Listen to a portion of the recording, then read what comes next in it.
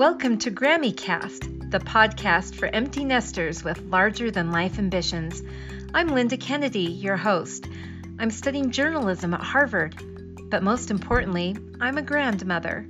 So join me as we explore how to inspire the next generation.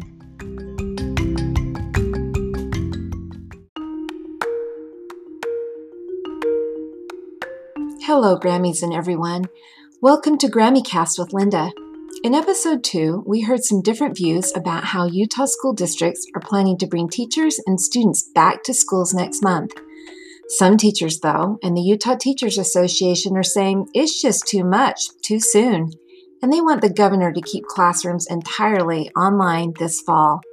Other teachers are saying they're up for it, that keeping school online would rob some students of the stability being at school provides.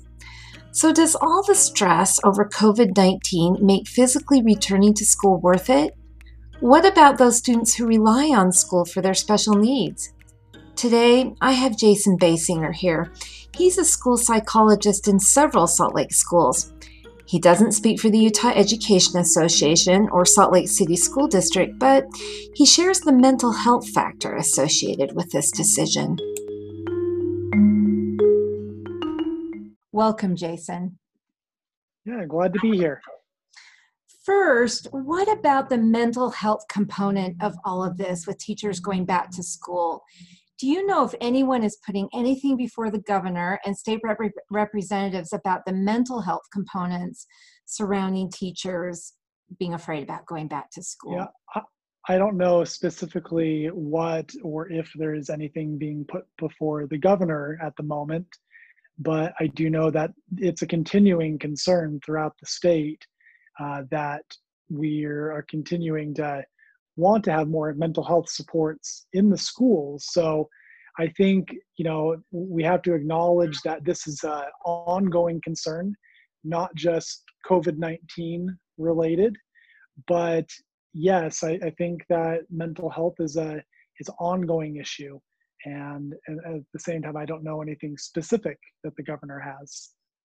Okay, good. Let's talk about the psychological ramifications of fear for adults and children related to COVID-19 in terms of having to return to school. I mean, we have teachers up at the state capitol who are saying it would be easier to take a bullet for their students than deal with COVID-19, So, yeah.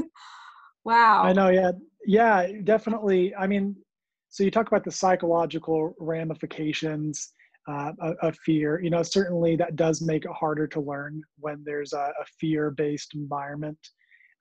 So that's something that should be considered when going back to school.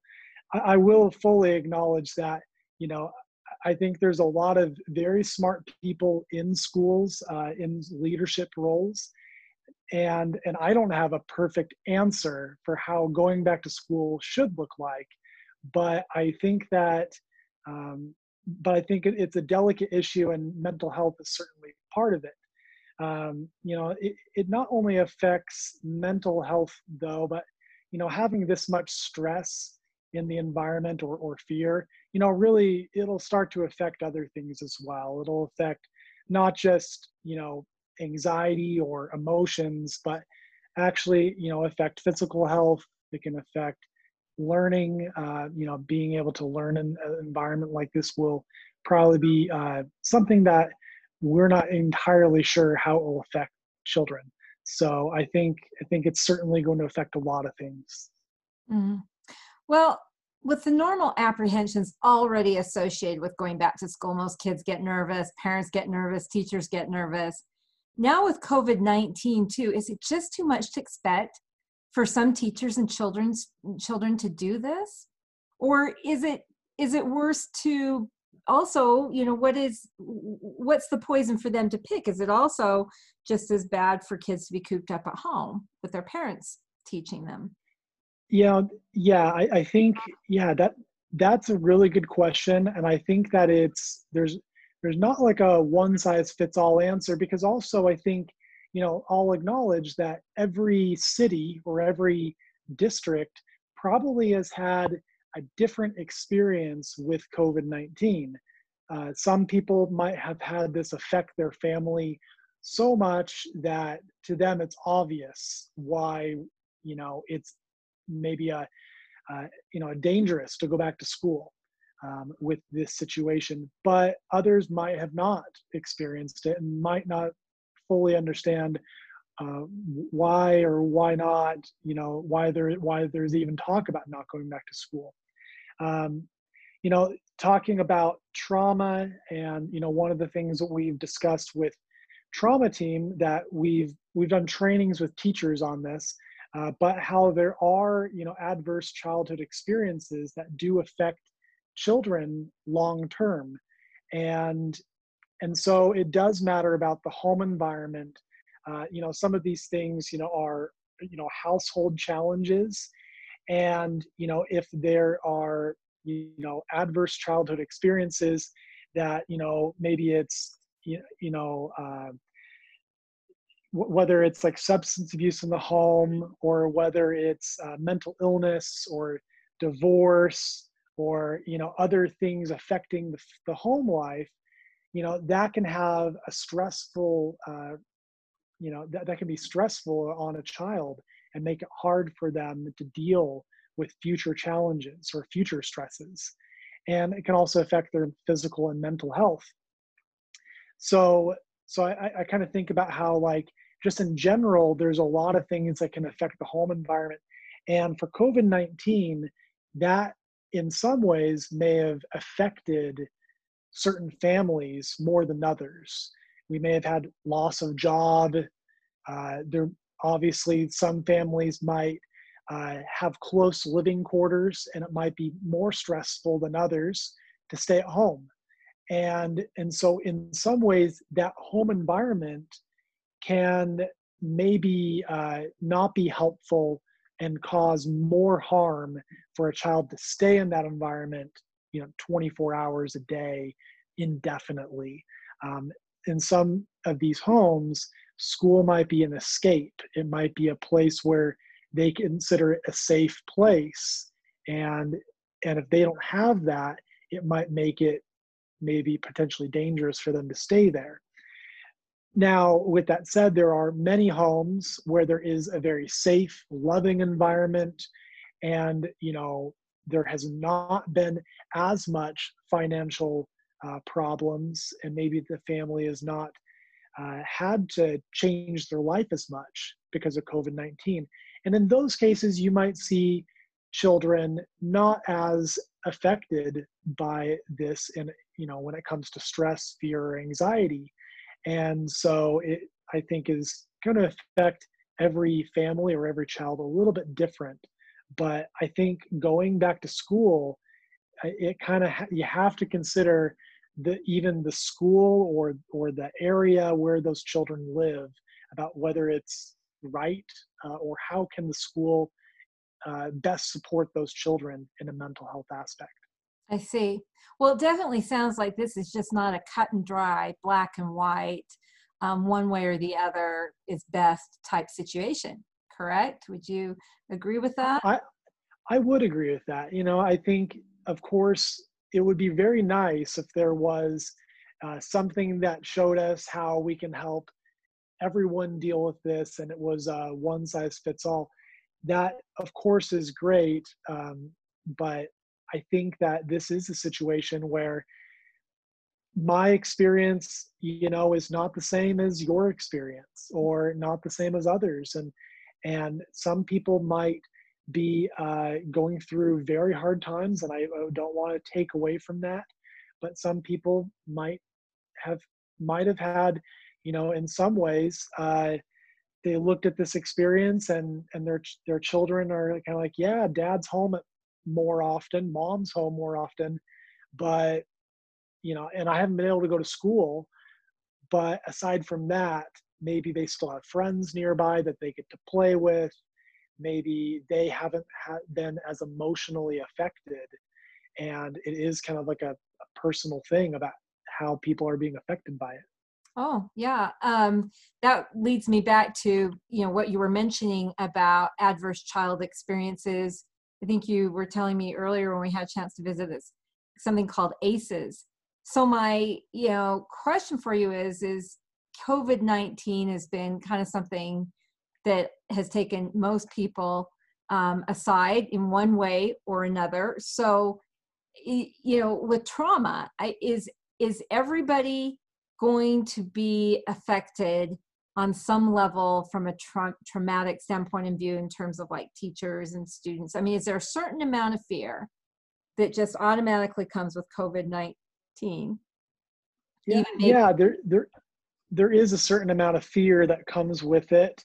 And yeah, and kind of what it is that is, of course, this has been stressful to everyone. I don't want to say, oh, some people think this isn't stressful, but it does matter about, so we talk about ACEs. There's these traumatic childhood experiences that someone can experience, and COVID-19 obviously is new, so it's not like it's been researched in that same way. But I think we could still say it's a traumatic childhood experience, or traumatic experience for adults even. But the key difference is the resilience factors that people have already. If you have some people that already have a great social network, they have, they have a supportive environment, if they have, good health, there's certain things that will probably act more like buffers. So that way it doesn't affect them. Even if it's stressful, it doesn't turn into toxic stress, or stress that really affects them in multiple ways, the way that, adverse childhood experiences are in some cases. No, not every single stressful event, means that it will cause trauma, or cause, a lasting impact. But it can, for some people, if there's not those resilience factors in place, and especially if they've already experienced trauma in some way.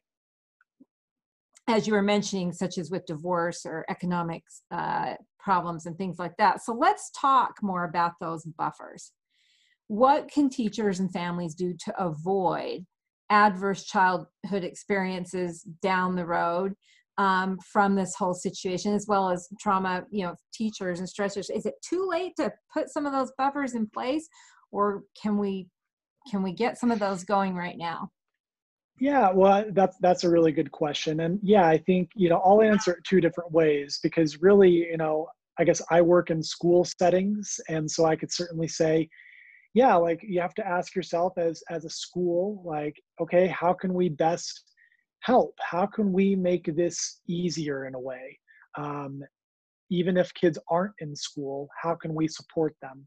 And then the other way is, at home, what can parents do in this situation that would make this easier? And with schools, that might be, in some situations, schools, they might say, okay, we have a high risk population, and these families may not have access, to as much, maybe they can't buy as much food, maybe they can't access certain healthcare things. And then the school might say, how can we help provide that for them? Whether that's through a local food bank, or through being able to provide, different options for healthcare in the school. Those things might be helpful to help support those families. A lot of times with, you also think about schools being a community, and community is a very important resilience factor that you have to, it's not just, where your kids go to school each day, but that school also has oftentimes events. They have, events in the evening. They get to see friends. There's sports associated with it. And so the school can also say, okay, how can we help continue this sense of community, even if physically we don't have people there at school? And so that's an important resilience factor, is community. At home, people, parents, some of this might be limited, but right now parents are spending more time with their kids, for better or worse. They're spending more time with their kids.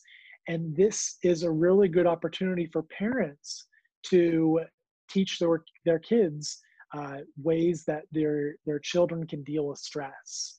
Whether that's exercising with them, creating a hobby with them, doing something that is kind of more productive. And that can be something that kind of creates a more productive relationship. Of course, there's going to be other stressors in some situations. That could be financial. It could be maybe there's in some ways neglect or abuse happening at home, and that's hard. But in those situations, that's not really what we're talking about, is what we can control.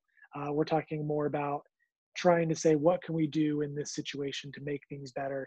And that would be maybe for parents to use this time, the increased time with their kids, to help them, grow emotionally and be able to connect with that. Yeah, those sound like really, really great ideas. Help our audience understand, if you will, what is the difference between fear, panic, you've mentioned a lot of words here, anxiety, stress. Are they all the same? Are they all related? Or are they all kind of just the same thing, one thing? Yeah, well, I guess, yeah, that's a really good question. And anxiety is a clinical term, that, or at least anxiety disorder is a clinical term that is used in psychology. And so certainly anxiety is oftentimes thought of as being a higher level of stress than maybe other things. But of course, there are also emotions, kind of just common human emotions, that we just need to be able to, in some ways, acknowledge that is normal. In some ways, a certain level of anxiety is common in humans. We do feel anxious at times, and that anxiety, in some ways, oftentimes is helpful, because as long as it's a low level of anxiety, that can help us deal with things, or help us know when we should be more worried or avoid certain things to keep ourselves safe. So a low level of anxiety or fear is in some ways a common human emotion. And I think we just need to also, kind of think about it in that way, that all anxiety is not bad. We are going to experience some anxiety, and that's okay. But a high level anxiety is more associated with disorders or kind of a longer lasting effect. Same sort of thing for other words as well. I heard you say panic as one. And, again, there is a panic disorder, which is associated with almost, having physical sensations, that where you might think that you are having a serious medical problem, like a heart attack. And panic disorders can be kind of, can be clinically significant, can be kind of scary in that way. But having panic, again, you could also have like a low level of panic that is more associated with fear in it, and it might just be in some ways a knee-jerk reaction to something. Okay. Yeah, because there's, different, from my observations, different levels of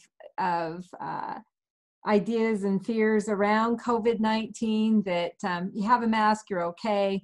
You have a mask, it's not enough.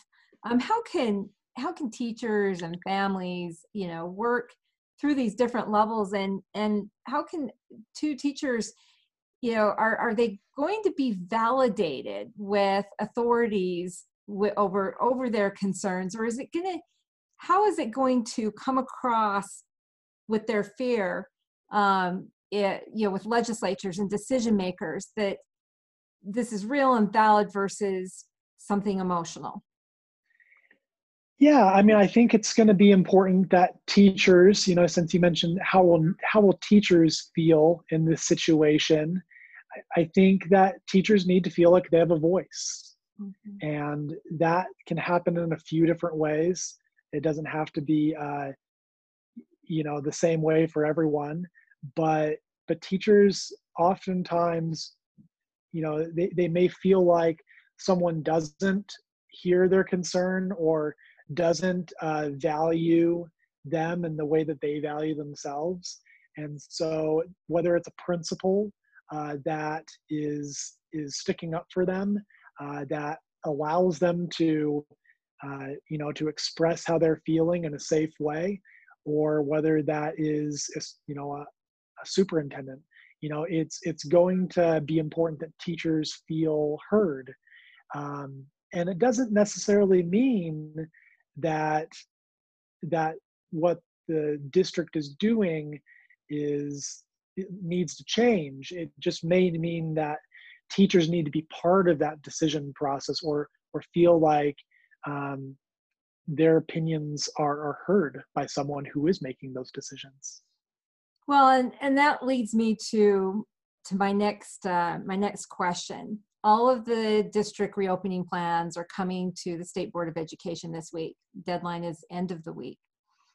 And as the state board looks over and helps the districts modify these plans and set final plans in place, what do teachers do if they don't like those plans and they have to go back, though? They have to go into the classroom. What can they do over the next month to mentally prepare and cope and get in the frame of mind they need to be in to teach these students, even if they're afraid and that they don't like the plans? Yeah. I guess when you say the plans, you're talking about the plan that their school has for going back to work. Correct. The Correct. reopening plans, because the districts all, I guess, will have different reopening plans according to their own city levels of the COVID-19 virus. For instance, in southern Utah, some of the counties are in a green phase, where they're kind of back to a new normal. Everything's open, and the state board yesterday was saying those plans may look different than Salt Lake City School District plans, where it's still in a moderate risk level or an orange level, where COVID outbreaks are more frequent. Yeah, I mean, this is definitely a hot topic, in Salt Lake City School District where I work, because, for good reason, there are a lot of teachers concerned about going back too quickly. We want to make sure that kids are educated, and I do think that's a very important thing, that kids are educated, and in some ways that doesn't happen when kids aren't in school for certain kids. So I think that's important. But I think teachers, of course, are concerned about their own health, their own safety. We have some teachers that, are higher risk for whatever reason. So they have good reason to be worried about, okay, how do I fit into this? Am I going to be safe going back to work? And so again, it's not necessarily a one size fits all about how do teachers get, how did they get on board, or how did they have their voices heard in this situation. I think what I would say though is, in general, for teachers that that are worried, that they have good reason to be worried, but they're not necessarily in an at-risk group, where they don't have pre-existing health conditions, whatever the matter. If that is the teacher that's worried about going back, I do think it's a good idea to kind of almost do an assessment of their own fears, and kind of say, okay, how likely are these fears? And they might kind of say, in almost like writing down, like, this is what I'm afraid of, this is what I'm worried about.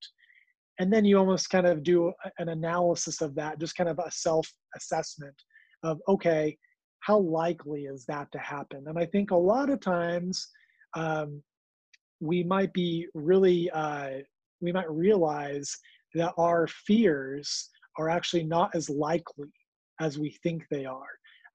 And so we might be worried about, okay, I might be worried, worst case scenario, that I get sick, I bring that sickness home, my kids get sick, even though we're doing everything that we can with masks and hand sanitizing and plexiglass, what all the protocols, that might still result in my kids getting sick. And then if I were to kind of go through that again, just I might say, okay, but in that situation, how likely is that? Can I control this situation? You know, what if I wear a mask? What if I hand sanitize? What if I, at what level do I feel comfortable? And for me, that is a personal decision about what I would do. So I don't want to say what other people should be doing or the best way for them to handle it. But I think that, yeah, like some people might look at that situation and say, you know what, I think I can control my risk factors enough that I feel okay going back to work with the protocols set in place. Whereas other people might look at that and say, you know what, it's too risky. I can't. But I know for myself, I've kind of done that myself, and I should kind of preface this and say I'm actually currently doing some testing with kids each day, which is a one-on-one situation for me.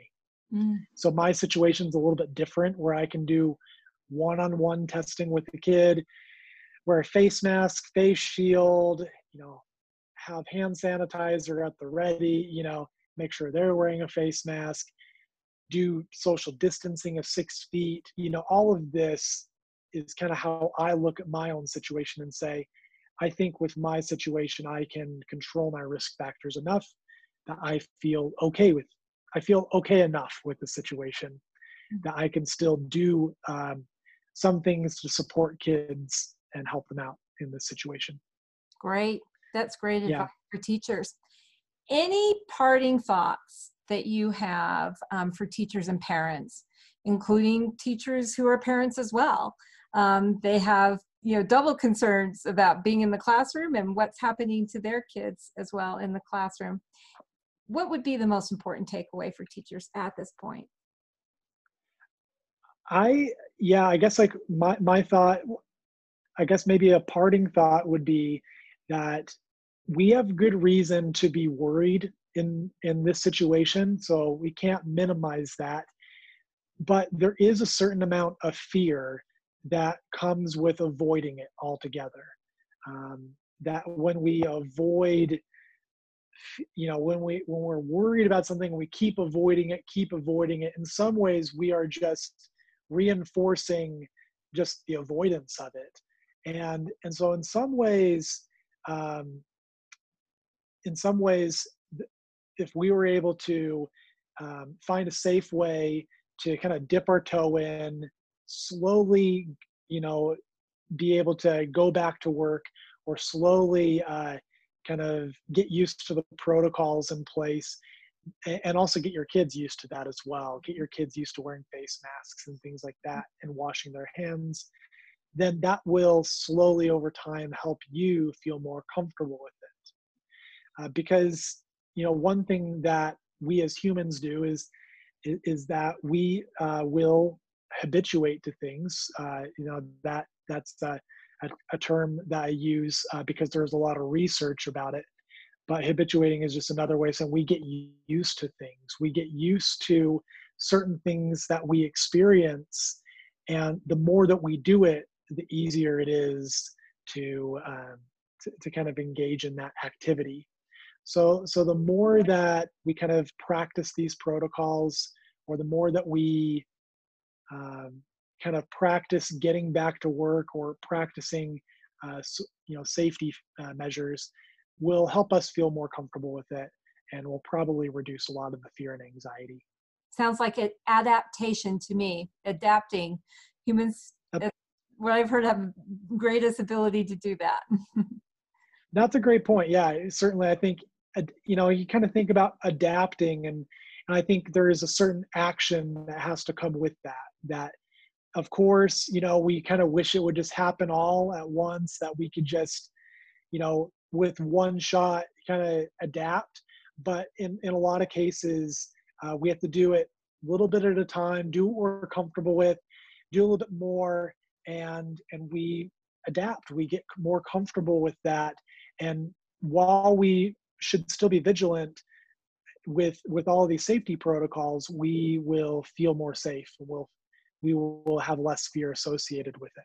With school just starting in 30 days, though, is there time to edge into some of these things, or are you referring to recognizing when school starts that it's just going to be a little bit of a learning curve for the first few weeks as that adaptation takes place? Well, I think that's definitely going to be a learning curve the first month of school back. So I think a little bit. I think both. I think there will be a learning curve. I think you're going to have a lot of kids coming back to school and having more anxiety than we ever thought they would have. Or honestly, we might even have kids if it's over Zoom. You might have kids over Zoom acting out more often, doing things that they wouldn't have done before because they're feeling anxious, they're feeling fearful in some way. So I think there's going to be a learning curve getting back to whatever school is. But I think that, prior to that, I think that that's another thing that teachers and parents can do is help their kids practice these things, practice wearing a face mask, practice hand sanitizing. Even if they're doing it at home, that can help their kid feel more comfortable with the situation. Yeah. Well, you're on the trauma team with the Utah Education Association. Are there resources then for teachers and parents to call the UEA, talk with your team? This trauma team, are you available? Are extra psychologists being put in place to deal with some of the things that you're talking about here? And how can teachers access those resources? Yeah, so at this point, the trauma team has been doing trainings. We have ongoing trainings throughout the summer even, where we've been doing trainings with teachers about how to deal with this, whether it is dealing with how do you deal with the hybrid classroom where you're doing stuff over Zoom, but you're also having some kids in class. Like how do you deal with ACEs that you might see in this situation? We're trying to teach teachers how to deal with it, and so a lot of it, that's what we've been doing right now and focusing on. And I think obviously it would be really great to provide resources to parents. But what I would also recommend, this is another great resource, is just the Utah PTA. And I know that through working with the PTA in the past is that the PTA has a lot of resources. They have some mental health, anxiety toolkits for parents. And that's something that can help out. Great. Well, that's hopeful advice. And I really hope that parents and grandparents and teachers who are listening to this will take advantage of these resources. I really appreciate you joining me today, Jason. And I wish you and the trauma team and all of the Utah educators, the best of luck this coming year. That wraps up our visit today with Jason Basinger and how teachers and families can cope with their decisions about returning to school. Please contact your local representatives if you have concerns about going back to the classroom this year. It's not too late to voice your concerns or be a relief to teachers and families who need it, as Jason pointed out. And the Utah PTA, they're there for you as well. So good luck this coming school year, and please leave a message about the insights you gained from this podcast. And in the meantime, be healthy and be hopeful. Thank you.